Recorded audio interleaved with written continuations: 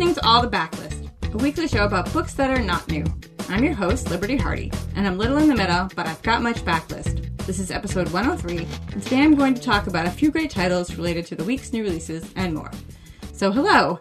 I don't know if you can hear that squeaking behind me, but one of the cats is very upset that I am talking to you and not to him. He is outside the office door making all kinds of noise. It's kind of like having my own little furry R2-D2. So books. We're going to talk about books today. Before I do that, I want to tell you about today's sponsor, which also has to do with books.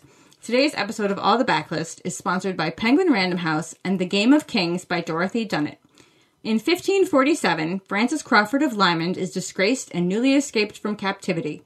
Returning to his beloved Scotland, he soon embarks on a fantastic journey that will take him from the decadent French court to the battlegrounds of crusading knights in Malta, from the hidden palaces of the Ottoman Empire to the frozen vastness of Ivan the Terrible's Russia, a quest which will require him to risk everything in order to redeem his reputation and protect his homeland. The Game of Kings is the first book in Dorothy Dunnett's legendary Lymond Chronicles. Combining all the political intrigue of Game of Thrones with the sweeping romanticism of Outlander, Dorothy Dunnett's legendary Lymond Chronicles have enthralled readers for decades and amassed legions of devoted fans. The Guardian says Lymond is arguably the perfect romantic hero.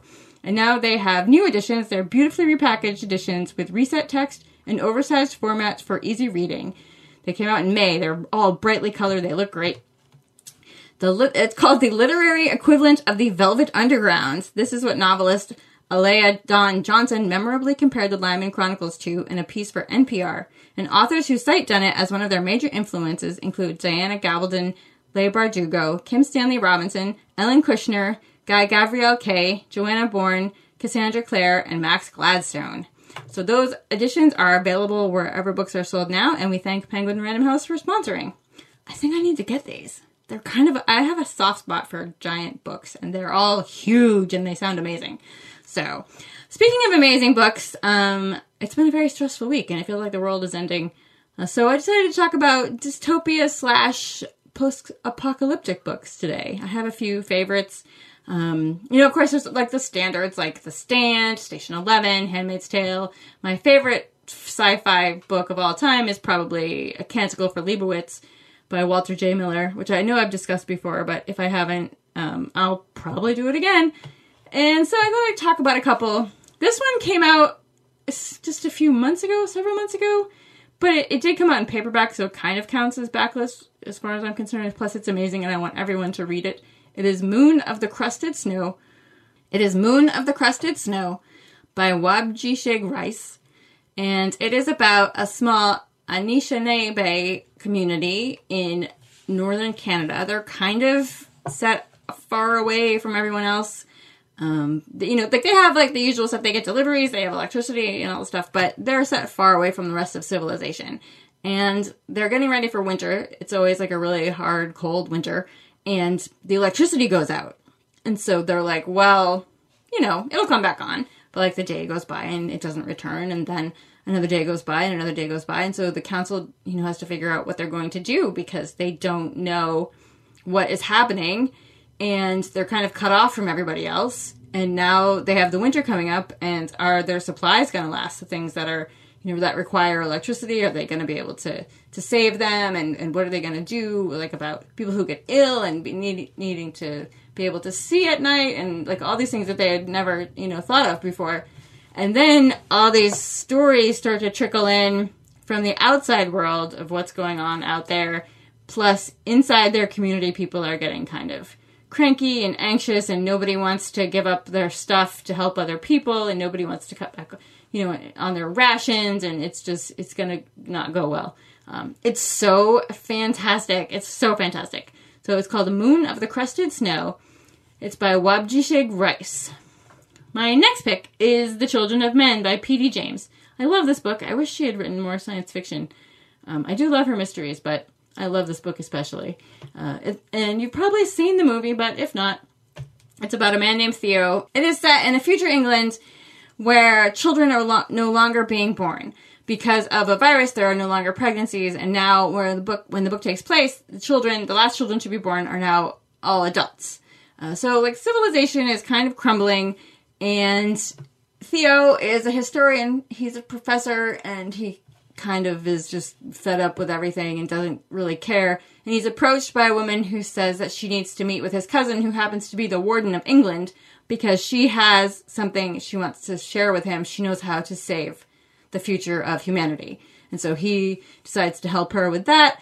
Then there are people who are working against the future and people who are working, just to make it profitable for themselves, and everybody's going to clash, and it's fantastic.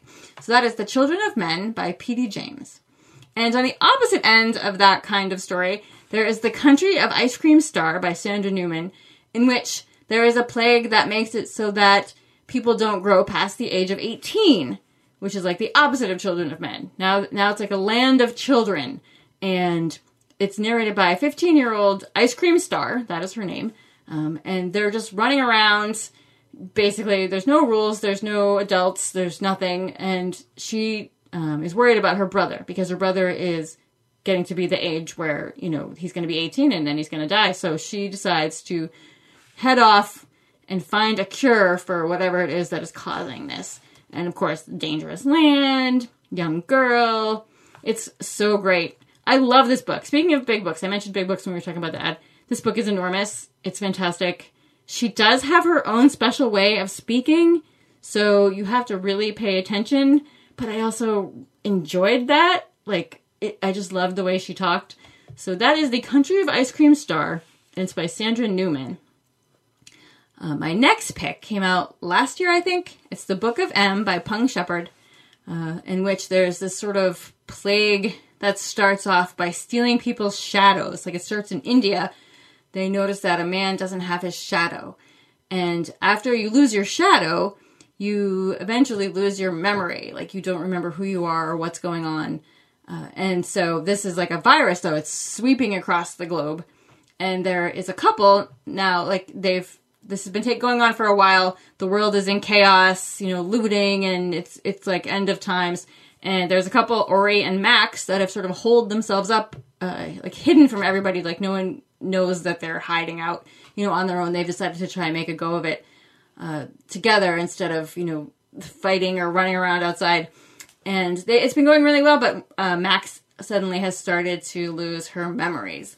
And so one day when Ori is out looking for supplies, which are, really hard to find now because he's picked over this area several times, he comes back and he finds that she is gone. And so he decides to follow her trail and find her because, she is his whole life. And he doesn't really have anything else going on. So it's kind of like a love story, he's very dedicated to Max and it's very sweet, but also, he's going to walk across this very dangerous, scary country. So that is The Book of M by Pung Shepherd. And another one from a couple years ago that I absolutely love is American War by Omar El-Akid, and it is about the Second Civil War in America. It's over oil, not very surprising. And it's narrated, there's a young girl, she's the main character, her name is Sarat, and when she's 6 years old, it's 2074, they're living in Louisiana, what part of Louisiana isn't underwater at this point, and there's fighting, and her father dies. And so when her father dies, she and her mother, their family tries to find a place to live. And so they end up in a camp for displaced persons, and they spend a lot of time there, and she kind of grows up there. And there is an organization within the camp that sort of preys on the vulnerable and angry and fed up and turns them into human weapons. It's an amazing story about civil war and terrorism, and there's a plot involving a plague. I absolutely loved this. So that's American War by Omar El-Akid. And then if you like more on the horror, creepy, crawly side, there is The Salt Line by Holly Goddard Jones, in which the population of the United States lives in a much smaller part of the country because these deadly disease-carrying ticks, super, super scary ticks, have kind of taken over the country. And so the population has moved into this section, and there's a big scorched ring around it, and salt, that's why it's called the Salt Line. People live behind this line now, and they can't go out because of the ticks. They're take you down in a second kind of things. Except there is this tour group for adventure junkies, because of course there is, that will take you out past the salt line so that you can go and look at what the country used to look like before this all happened, because people don't remember anymore. But there is the main story is about this one tour group that goes out past the salt line, and they're sort of hijacked by this rogue terrorist organization that has all these plans for, what's going on. And so now they're like fighting to get free and go back on the other side of the salt line. So, and plus, I really like this one. I don't feel like I have heard anybody mention it, but I loved this one.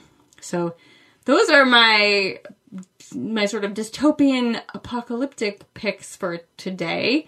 I could name like 50,000 more, but I'm not going to today. I just absolutely love them. And so for Dealer's Choice today, I'm going to talk about a book that does not come out until January. Sorry in advance, but, just think of me as a human book trailer. I think this might possibly be the best book of 2020, and it's only July of 2019, and I've already read it. It's called Such a Fun Age. It's by Kylie Reed, and it is so good. Just chef's kiss, like perfect. It's about a young woman named Amira. She's a young black woman, and she is a babysitter for a white couple, Alex and Peter. And she watches their young daughter, Briar, who's almost 3. And occasionally their child, Briar is also a child. Occasionally their baby, but mostly just Briar. And she gets a phone call one night. She's at a birthday party for her friends, and it's close to the middle of the night. And she gets a call from Alex, who says that there has been an incident at their home, and the police are coming, and could Amira come and take Briar out of the house so that she won't be alarmed by everything going on? And so Amira says yes, and she takes Briar down the street to this high-end grocery store that's open, because Briar likes to count the different things in the grocery store. So she takes her in there to get her away. But what ends up happening is that a customer in the store thinks it's unusual to see a young black woman with a white child in the middle of the night, and she's wearing like her party dress because she was at a birthday party. And so she tells the security guard that she thinks, something is going on. And so the security guard, he approaches Amira and accuses her of stealing Briar, basically. And so they have a confrontation. Someone gets it all on phone, they tape it on their phone, and eventually it gets settled out. She calls, Peter, and he comes down and he says, this is our babysitter. But it's hard. And so Alex is she's the mom. She's very upset about what happened. Alex is very well off. She and her husband have just moved to Philadelphia. Alex is a blogger. She's made all her money through Instagram and social media. She is a brand specialist. Her husband is a newscaster, and she's like, what do you want to do? Do you want to sue the grocery store? Do you want to air this tape on the internet? And Amira doesn't want anything to do with that. She's like, no, I don't want any of that. I just want to be left alone, and it's going to be fine. But Alex becomes a little obsessed with making Amira happy and helping her and making amends for what happens, because she feels guilty because she called her up and asked her to go to that grocery store, and it just becomes this obsession for Alex. And meanwhile, Amira is 25, and she's about to lose her health insurance, because when you turn 26, you can no longer be on your parents' health insurance. And she knows she needs to find a new job, because she only works for Alex and Peter 3 days a week, but she loves Briar, just absolutely loves this child to distraction, and doesn't think that Alex pays enough attention to her. And so she doesn't know what she's going to do, because she absolutely loves her. And then this video that is made of the confrontation in the grocery store brings someone from Alex's past into both their lives. And that's when things go very wrong. This book is absolutely perfect. I could talk about it for hours. I think I've already been talking about it for an hour. I don't know. Alex, everyone is so realistic. Alex, she thinks that she's helping. She doesn't think that she's racist, because she has a black friend. And everything that happens in this book is so plausible. The dialogue is amazing. The ending, I was practically standing up and cheering. And Briar is the cutest child character I think I've ever read in a book. I was like, I love her. I don't want her to go away by the time I got to the end of the book. This would be a perfect book club pick. There's a lot to sit and think about race and prejudice and the way we treat people.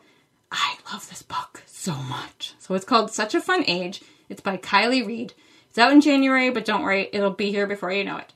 And that is it for me this week, book lovers. I got really excited there. I get excited every week. So excited about books. Thank you to our sponsor, Penguin Random House and The Game of Kings by Dorothy Demmett. You can find a list of the books I mentioned today in the show notes by visiting bookriot.com/allthebooks.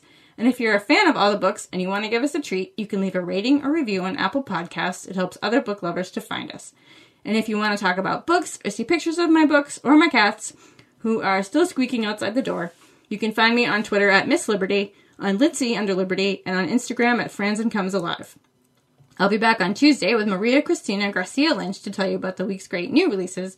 So have a great weekend, kittens, and happy reading.